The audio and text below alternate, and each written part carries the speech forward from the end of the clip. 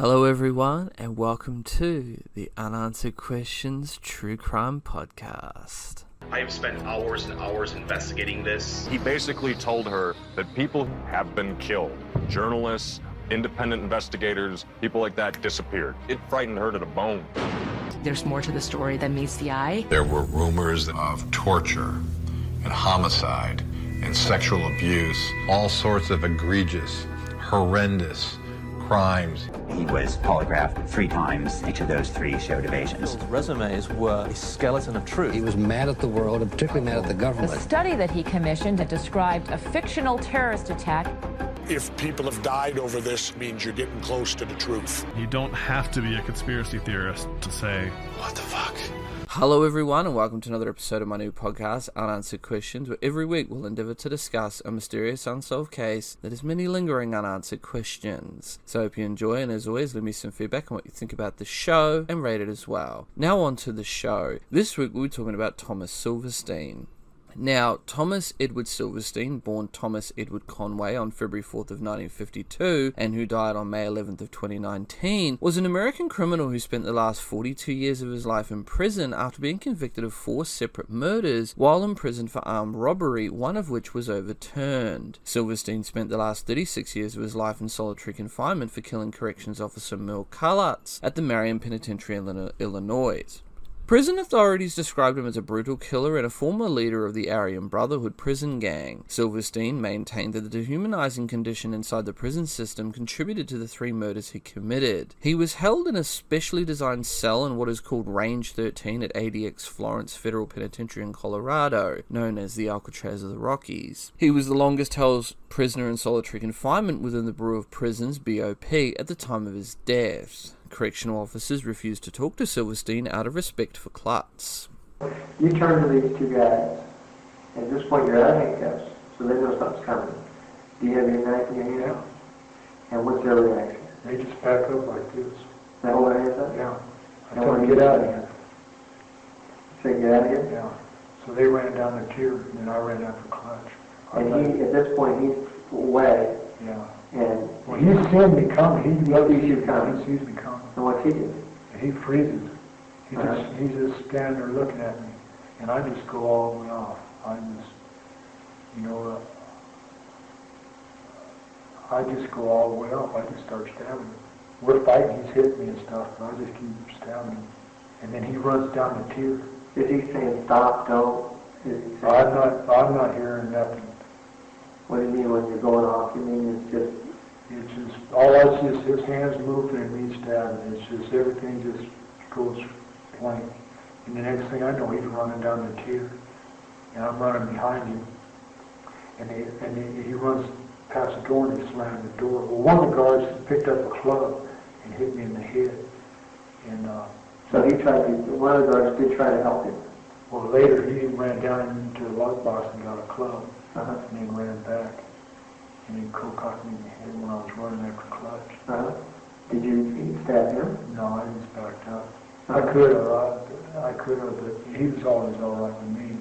By then, after I was running after him and stuff, I was out of that. I wasn't, it was like a big weight lifted off me. It was over. I didn't want to. I could have, I could have done it, but you didn't? No. You calmed him down? Yeah. And then what happens? Well, he slams the door, and the goon squad comes, and they ask me for the knife. And so I tell them no, and they're all, give us a knife. And I tell them no. And I want something guaranteed that ain't nothing going to happen to me. And so they got a lieutenant down there. So they don't come in, they don't say, okay, buddy, and they don't come in and deck you and floor you and everything else, they're still behind that. Yeah, and so a lieutenant comes over and he tells me, you just give us a knife and just go to your cell and lock up and nothing will happen. So I give him the knife, I go to the cell. And, okay, did you believe him or did you just figure, well, I don't have a choice here? Yeah. They're eventually going to get in anyway, so, yeah. I mean, what were your feelings? That was about it. Plus, that's not me though. See, I did what I did, and I didn't want no more. I don't want to be told, if you're going to tell me, yeah, I'm not going to sit there, I want you anyway, come on in here, coppers, and all that kind of stuff. And plus I'm in no position to really argue. Yeah. I'm outnumbered, they can come in there and shoot me if they want to, so. I just didn't, the way that they were huffing and puffing, man, I seen the looks on their face. I just knew I just better get some kind of reassurance. You want them to at least calm down to realize that they just can't come in and work you over or kill you. And then what happens? Then I go lock up. And what happens then? They come in, they get the knife. Well, I already give them the knife. Okay, then what happens after? Then they take me into the office. They handcuff me and take me into the office. And did anybody beat you up at that point? No. Okay. Nobody touched me. I didn't get messed with until later after they took me out. But they took me into the office and the FBI was there. And the FBI asked me what was happening. FBI had already been? Yeah. Well, this is sometime later, after I locked up, some time passed. And okay, do you know at this point the guy's dead? No. Okay. They just took him out. What's going on with the other convicts? As far as what? Do they see this? Are they yelling? Are they screaming? Are they talking to you? Are they just ignoring it? What? Do they know? Well, one guy was out on the range, but I don't think the rest of them, you can't really see because they got them, what do you call them? Box cars. We call them box cars. They got a door in front where you can't really get down a chair like you can with regular cells. I don't really remember. Okay. You're not thinking about that. No. What are you thinking about?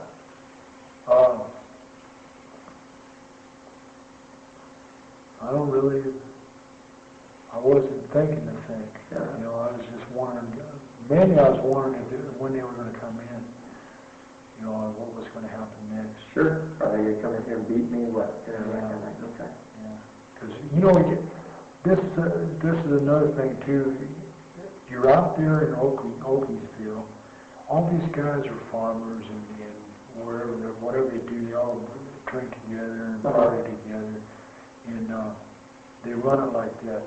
You mess with one, you got to mess with all, and all that kind of stuff. So you expect some kind of retaliation, I guess. Does that surprise you? Or do you have any feelings about it? Is that good, bad, whatever? Does that surprise you that if you mess with one, you got to take them all on? It kind of strange because you're not, when you're on the streets, you don't look at law enforcement like that. As a kid, you always look at, some kids say, I want to be a policeman, and you think cops and officials like that are real upstanding, law-abiding type of people, and they run by the rules and regulations. You don't really expect them to be real clannish and real Gestapo-like.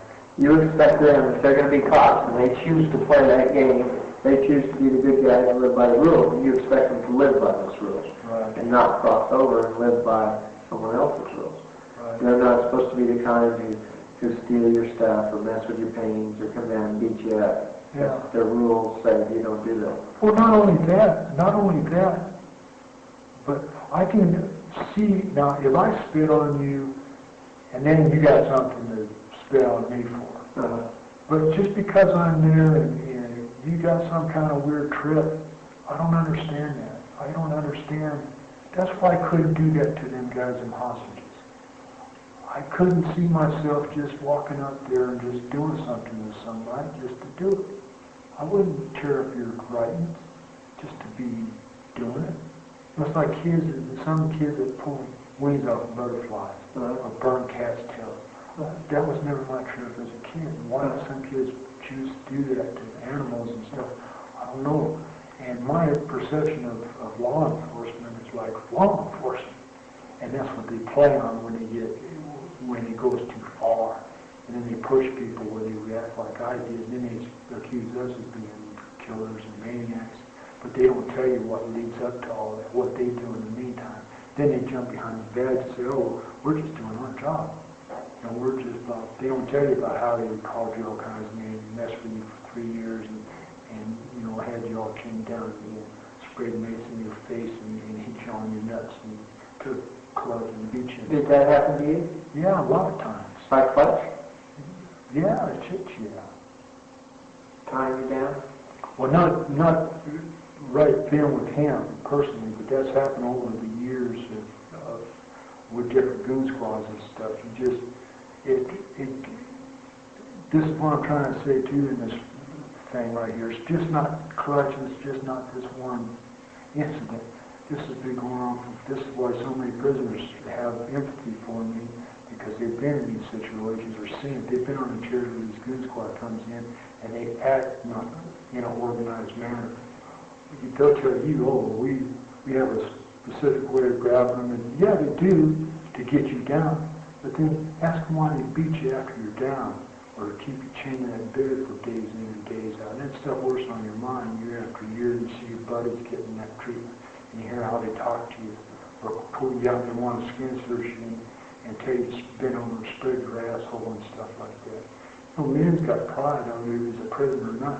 This stuff lives on your mind, where it's no more, they're not law, you don't look at them as law enforcement anymore, like you do is when you're a citizen. And you see them in a different law-abiding way. You see them for how they are, and you don't treat them the same as you would. And how they are is, I mean, all of them aren't this way. Right? No. If there was, man, we'd really be in trouble. I think that's why I told you I don't think that someone would put their neck out enough to kill somebody, even if they wanted to, because some of them are decent enough to get back and not go for it. You know, they might get in trouble. But it's not the same, and it's hard to tell people that. Did the FBI listen to this? Did they listen to your explanation? Yeah. And what did they say? Nothing. I just told them, you know, they want to know if it was some kind of strike or demonstration. I told them, no, it's just a personal thing with me and him. Did they tell you he had died? No. How did you find that out? I think it was on the news or something. No one in the system told you? Yeah, when I was down in the hole, but it came later. Somebody from, you can call down in the hole. Somebody else saw it on TV. And so a fellow convict yelled or told you that he died? Yeah. What did he say? Did he say good job, or did he say, hey, the guy died, or what? Well, nobody, I don't know anybody in there like Clutch. You know, Staff and others. I don't know about staff, but I don't think anybody likes a bully. If the staff said they liked him, it was just camaraderie. Yeah. And what did you feel like when you found out he was dead?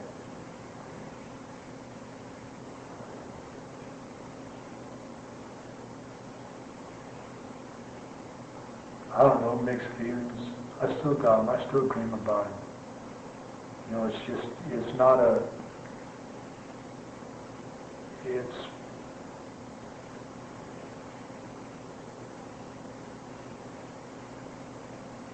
I don't know, I just wish it had never happened. I just wish he would have listened to me. You know, when I told him, Chris, you don't know who you're messing with, man. I got forever in prison, and I'm not going to sit in this cage and let you house me day in and day out like this and threaten me. You know, you better get off my case. And that antagonized him more. Oh, yeah, and you ain't going to show me. I was on this joint, rah. I'll do whatever I feel like doing. Yeah. Could you see it coming like a train coming? You just knew where it was going, but... Yeah, but I'm still, you still think, man, these people are supposed to be law and order. You know, they're the ones that's supposed to, you know, be the good guys, supposed to be. You know, why is he doing this? You know, what's his trick?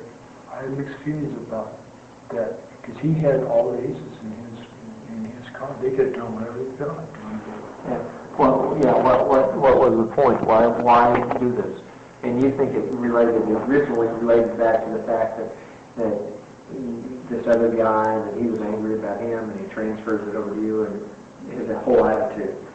And you know, he's just one of these guys who, for some reason, is going to get on your case. And he liked to make that a point and show off to the other guards. But here's the guy who killed Cadillac Smith, and I can be tough with him. Yeah. You say you dream about it? What do you mean? Yeah. I've dreamt about him for years. I just see him in my dreams a lot of times. I see his wife a lot too. I feel real bad for her. How do you know about his wife? Well, I seen her in court. She came in court hearing.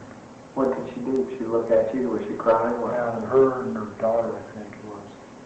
I think he's got a daughter or something. She was crying and stuff. And I was thinking, man, she looked like a real nice lady. And I'm thinking, man, how could this creep be married to her? But I was thinking, he's just got family too. Yeah, it was weird sitting there watching her go through that trip. But then, it's real guilty because everybody just hears how mean and rotten I am for doing that. And like he was just, they put him behind the badge again, like he was just doing his job, keeping these dangerous prisoners, in line. And it wasn't like that at all, man. That guy got off on making people's lives miserable. And you're sitting there and you're listening to everybody talk bad about you, and like you're scum on earth, that you don't have any compassion for anybody, you're just a mad dog, killer. And what was, I never tortured anybody. And you feel like he was? Oh, sure he was. And the person who was tortured, obviously, is you, every day. And none of that ever came out? Did anybody ever believe your side of it? Nobody's, I told my story, and see, and this is another thing about the law, I brought witnesses for the last 3 years to testify all these events, because nothing really happened there that people never heard of, because we're all right there together. Right. Witnesses of the convict? Yeah, well, they said the only witnesses I could call was the people that was on the scene at the time. Okay. I said, well, if you just look at it at the scene at the time, I look like a maniac. It's like me and you arguing, and all of a sudden you call me a name, and I just punch you out. Yeah. I just look like a hothead. But if I can't show what you did to me for 3 solid years, where it just built and built and built and built, and when they come to you at that point and say, well, where are all the BP nuns? Why didn't you report this? Yeah. Where's your case? Yeah. And you said... It's a waste of time. If I fight, I'm going to get it once. I'm not going to get it from Clutch. I'm going to get it from the rest of it. When you see him in your dreams, he just appears, or I read the whole thing. The whole thing goes over and over. The stabbing, yeah. You see him, yeah. You see his wife. Yeah. What? That's not something you want to dream about particularly, is it? It's just something that happens. Because obviously it's still on your mind. Very much so. Do you feel sorry about that? In what way? I'm not sure. Do you feel sorry, or do you regret killing him? Because I guess you'd have to explain why. Let's put it this way. If I had it all over to do again, I wouldn't do it. You wouldn't kill him? No. What would you do differently? I don't know. I think I would have... I think he was just selling me wolf tickets. But he didn't know that, I was taking him for serious. Somebody tells you, as many fools as I ran into over the years and as many killings as I've seen, when somebody tells you they're going to kill you, man, you can't sit back and just, it ain't nothing. Yeah. That's, somebody that goes that far. And especially when you're telling him you don't want no trouble, man, get off my case. I pleaded with that guy. Maybe that's why he thought, he'd do what he wants to me. Or maybe I'm not what he thought I was. Maybe he expected me to, and then he might have backed off or something. I don't know what his trip was. But he tried to... Do you feel like he deserved to die, though, for what he was doing to you? Well, yeah, I'm mad at myself because I went off, that's why I'm telling you on this, when he says, how do you maintain, I lost it. I wasn't maintaining, I got swept up in that whole thing. And I don't think I'm maintaining when, that kind of stuff affects me at that point. And if it wasn't that serious, this is what bothers me about these people afterwards, BOP. If it's not as serious as I say it is, then why did I kill him? Now that's a serious incident. Somebody ought to come in and say, what happened to push you that far to kill this guy? Especially when they know me. I've been in prison 14 years. Why all of a sudden I get to marry the last couple of years, I get in all this trouble? What possible reason would you have for killing him? I mean, that's what you're saying. If you just wanted to kill a guard, you had two of them when you slipped out of handcuffs, run all the way down the tier block and get him. Yeah. I don't know. What did they say? Has anybody ever said anything to you?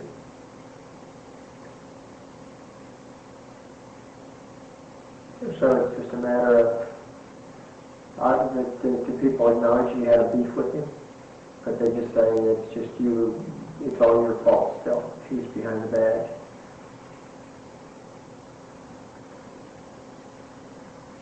Plus the trip with Fountain, I wasn't there and I don't know what happened with that. But his cases happening that night makes it all the worse. What I heard was that what was explained to me was, hey, you had these two guys, they were having a contest, and when you had a beef with this guy, when you killed him, Fountain wanted to get as many kills as you had, so he killed this other guy. That doesn't. Fountain's not. He's not. I can't really speak for Fountain, but he's not that type, man. I'm telling you that Marion. Look at that. Did you see them guys in them uniforms going down through them by themselves, that goon squad and stuff? You just can't do that to people year after year after year, day after day after day, and have one of that kind of pressure and not expect something to explode. And at that time, I guess at that moment, that's when if they didn't lock it down or whatever, there'd be a lot more of that kind of stuff. That's why they're so scared now to open that joint up. Did you think that they used your case as an excuse just to lock the place down? Were they looking for a reason to lock it down, or not? Well, actually, it's been locked down since about 80.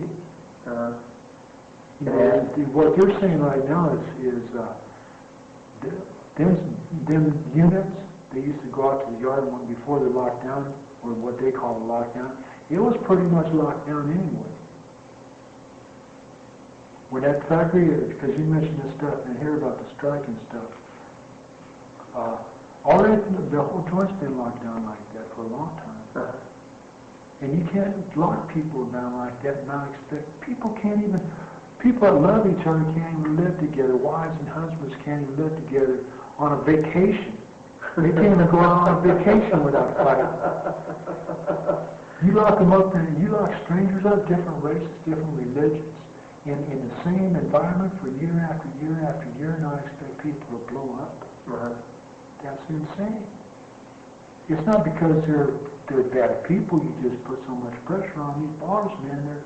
We're human beings, and wives kill their husbands, and they love to marry them. They make love and stuff, and they go off on their husbands for being abusive and stuff, and they expect us to sit back and twiddle our thumbs.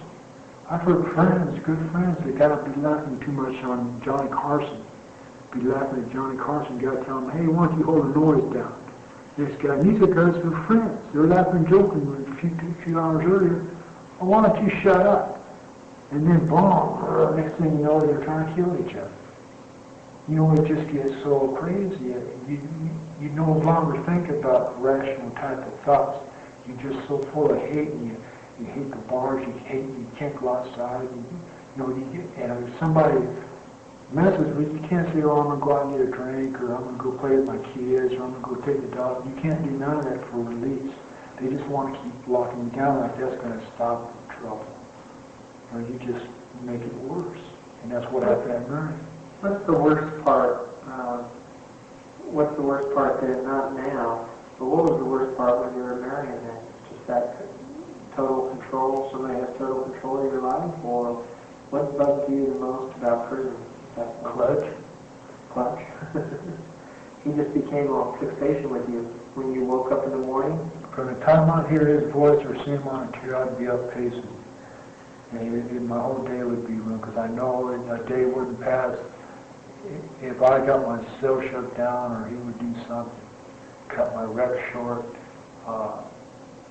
mess with my pictures, my mail. He used to switch my letters. I sent out mail and he'd switch my letters on me. What do you mean? He'd open them and send the letter to Sue to Pam and Pam to Sue. Right. Yeah. How do you know he'd come back? Well, he'd come back and laugh at me. He'd tell you that? Yeah.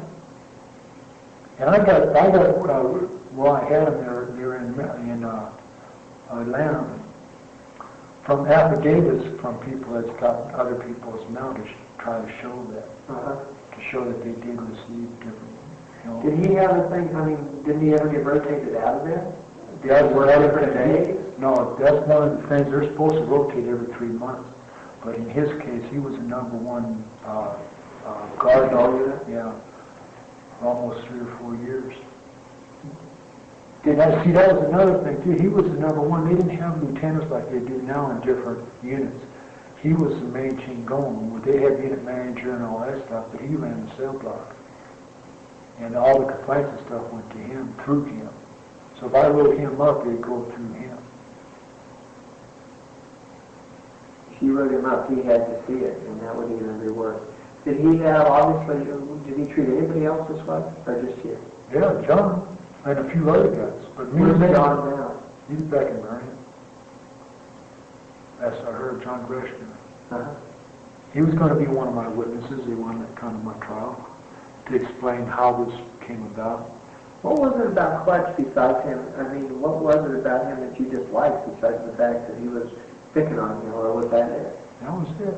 I didn't have anything. I didn't even know the guy. But when you talked to him, I mean, it turned into a real hatred, obviously. I mean, what kind of conversations did you have every day, or what was it like day after day with him coming in there? You said you got up in the morning and start pacing the floor because you knew something was going to happen. Was it the kind of thing you could just say, hey man, look, you don't like me, I don't like you, this is crazy, let's just back off. I told him that time and time. I told him, it got past that, and I told him, Clutch, listen, I got forever right here. I got life in prison. You know, I'm not a punk, a little guy that you can smack around all the time. You better get off my case, Clutch. You got something coming, you keep messing with me. And that just add fuel to the flame. He just wouldn't listen. And you realized after what, Cadillac Smith's death, that you were going to have life? But you still planned on getting out? No, from the time I went to Marion, I had a life. But you still thought life is what, 30 years, 30 years, 10 years? You still figured you'd get out, right? Yeah, when you're looking at life in 10 years to the board, man, that's a long time. Now we get into Tommy's early life. Silverstein was born in Long Beach, California to Virginia Conway. Conway had divorced her first husband in 1952 while pregnant with Silverstein and married Thomas Conway, whom Silverstein claimed was his biological father 4 years later. Virginia divorced Conway and married Sid Silverstein, who'd legally adopted her son. Silverstein was timid, awkward, and shy, and frequently bullied as a child in the middle-class neighborhood where the family lived, in part because his peers mistakenly believed he was Jewish. Virginia Silverstein demanded that her son fight back, telling the boy that if he ever came home again crying because he'd been beaten up by a bully, she would be waiting to give him another beating. Silverstein stated, quote, "That's how my mum was. She stood her mud. Someone came at you with a bat, you got your bat, and you both went at it." End quote. Spotting a bully named Gary walking home from school, Silverstein's mother dragged him to her backyard and forced her son to beat him. Quote, "I took one look at my mum and her black belt, and I took one look at Gary, and there wasn't any choice at all." End quote, recalled Silverstein. Quote, "I smacked him in the face as hard as I could." End quote.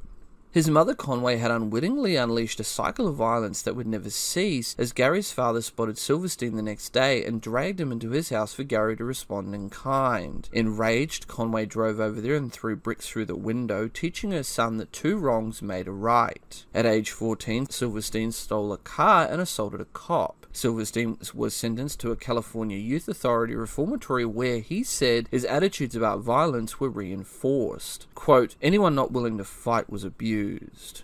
End quote.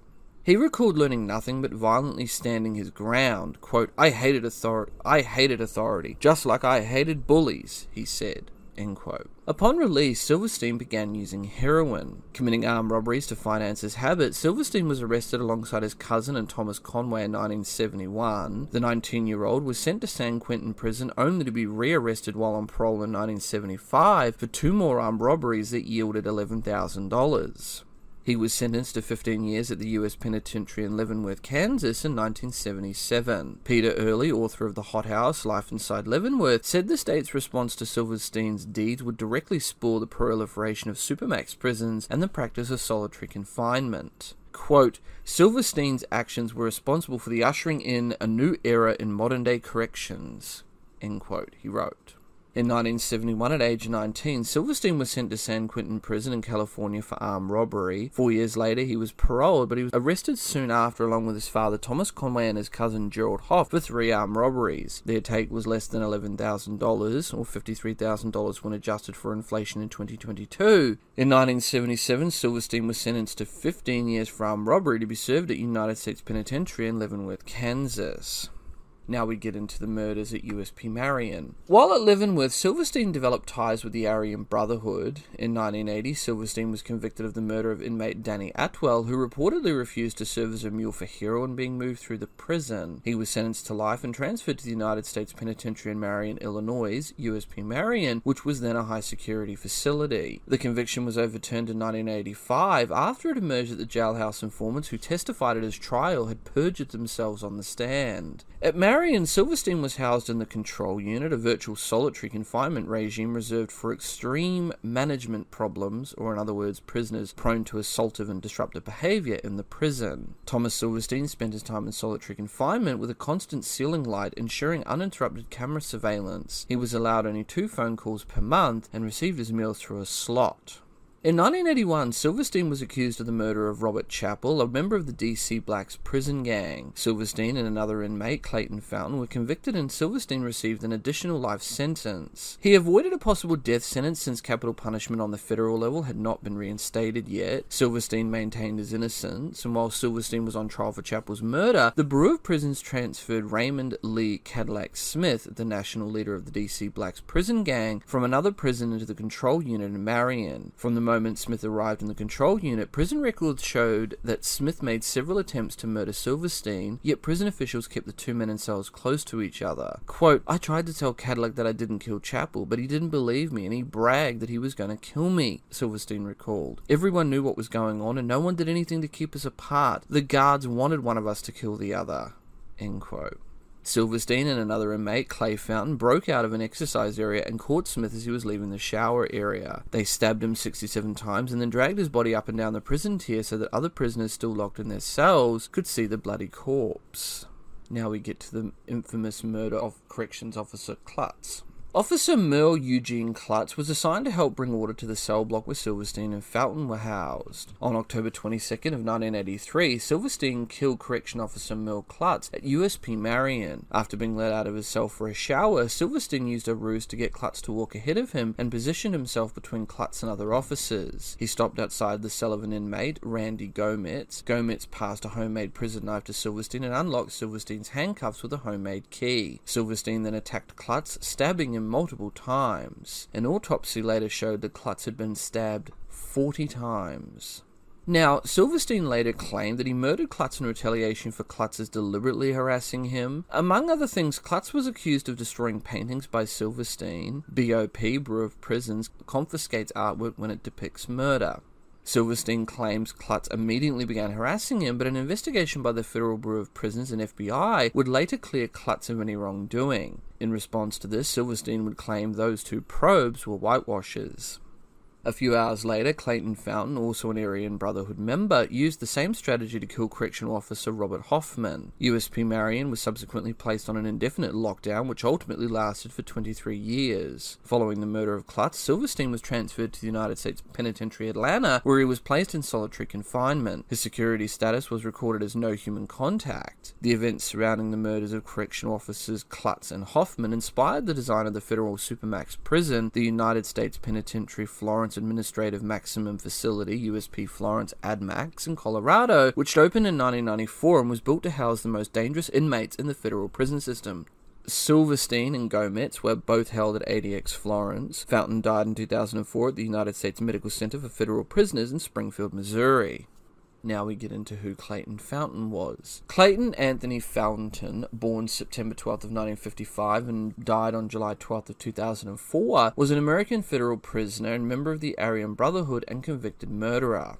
Now we get into the background of his story. Clayton was born on September 12th of 1955 at the U.S. Army Hospital in Fort Benning, Georgia. He was the oldest of 6 children, having 1 brother and 4 sisters, and was named after his father, Clayton Riley Fountain. The family moved every 1.5 to 2 years. While his father served combat tours and career in Vietnam and his mother was working, Clayton, as the oldest in the family, became a surrogate for both parents when he was very young. He recalled maternal responsibilities for cooking, ironing, serving, cleaning, and caring for his young siblings. While serving in the Marines, he was convicted of murdering his staff sergeant in 1974 while stationed in the Philippines. He stole and disassembled a pistol from the ship's armory, brought it ashore, and used it to rob a Filipino guard of his shotgun. He then used the shotgun to murder his staff sergeant. No words were exchanged as Fountain shot him once in the chest, and after a brief walk he took 5 hostages. Fountain had been written up recently by Staff Sergeant Wren for wearing PT gear on the mess deck in the mess hall. Fountain later had 2 years added to his sentence for aggravated assault and attempted escape.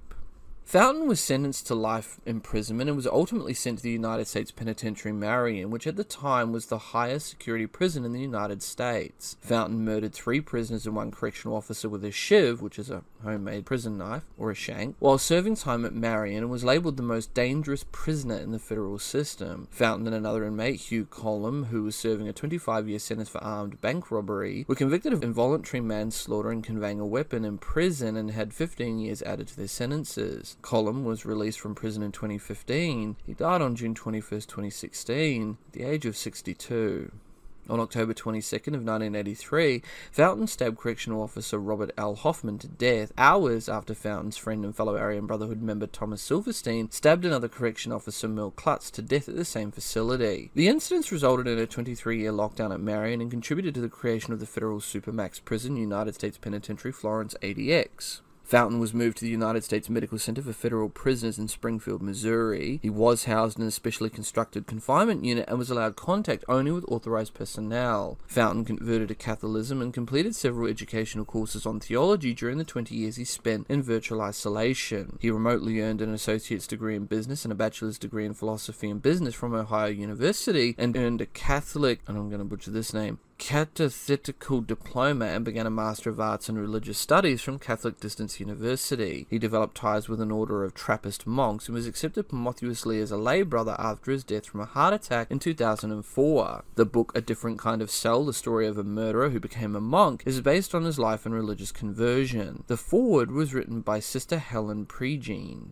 Now we come back to Thomas Silverstein and the riot in Atlanta and his transfer back to Leavenworth. During the 1987 Atlanta prison riots, Cuban detainees at the Atlanta Federal Penitentiary released Silverstein from his isolation cell. They handed Silverstein over to the Federal Bureau of Investigation's hostage rescue team 1 week later. Bureau of Prison officials were reportedly afraid that Silverstein would begin killing correctional officers being held by the Cubans. Before the Cubans released Silverstein to the Bureau of Prisons, the Cubans let Silverstein out of his isolation cell, and Silverstein was able to roam freely about the prison. One of the prison guards being held hostage had a history of being kind to Silverstein. For example, when the guard would handcuff Silverstein, he would make it a point to ask Silverstein if his handcuffs were too tight. He was confronted by Silverstein and was ultimately spared by him. Bureau of Prisons negotiators were able to convince the Cuban riot leaders to hand over Silverstein as a gesture of good faith, a relatively easy decision for them, given that Silverstein's status was peripheral to the aims of the Cuban leaders during the riot. The East Cell Block is also home to the prison system's most notorious inmate, Thomas Silverstein. A number of people in the Bureau of Prisons told me that he singularly was the toughest prisoner they believed that the Bureau of Prisons had ever housed or had in their custody. He was just an absolute animal, and he hated everything to do with the Bureau of Prisons or any of their staff. Silverstein was incarcerated in 1975 for a bank robbery. Years later, he was sentenced to multiple life terms for fatally stabbing an inmate and a prison guard. Thomas Silverstein was cold and he was a killer. He had two things on his mind: to escape from jail because his crimes were such where he was going to die in jail. And the other objective was to kill people. It was as simple as that. Prison employee Ted Manier is being held inside a room in the prison's chapel. So a man came up to the window, and he wasn't a Cuban. And the guy beside me said, "That's Silverstein." And he came inside, and he had a flashlight, and he started shining his flashlight. He shined the light on me. He said, "Don't I know you?" And I told him, "No." I said, "I've never seen you before." And he said, "You don't know who I am?" He looked worse than anything I've ever seen in any type of movie or anything. And when you look at him, you know he isn't a normal. There's something strange about him. He's really scary. Detainees finally distract Silverstein and he leaves without harming the hostages. Still, Colson knows that Silverstein is as dangerous inside the prison as he is on the outside. He was a sociopath, and he'd proven he would commit murder. So had he done that, had he attempted to harm a guard or anybody else in there, it would have caused us to have to go in and launch a rescue we didn't want to have to launch. And again, we were faced with significant loss of life. Knowing Thomas Silverstein is such a dangerous wild card, FBI negotiator D. Rosario must convince the detainees to turn him over. United States, okay? I emphasized and kept re-emphasizing the fact that Tommy Silverstein could become a very grave liability to the Cuban detainees and to their cause and to what they were trying to attain. I was told that they would think about it. Rosario tells the rioters that until Silverstein is back behind bars, the hostages are in grave danger. As long as the vicious killer roams free, the standoff could come to a sudden and violent end. More than a week into the intense standoff with Cuban detainees at the Atlanta Federal Penitentiary, FBI negotiators worry that a dangerous American prisoner could jeopardize a peaceful end to the conflict. What I suggested to them was that at some point or another, it would be in your best interest to turn Tommy Silverstein over to us. Special Agent D. Rosario tries to convince the rioters that Silverstein is a serious threat to prison employees who are being held hostage. The American inmate is jeopardizing their position in the negotiations. A short time later, a large group of detainees appears at the Sallyport gate of the main cell block. And there was about 100 Cubans screaming, waving their sabers in the air.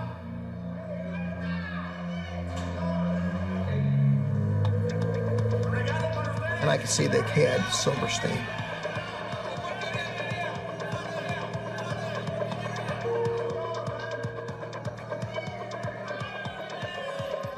And in the midst of all these screaming Cubans, they literally threw Silverstein at us.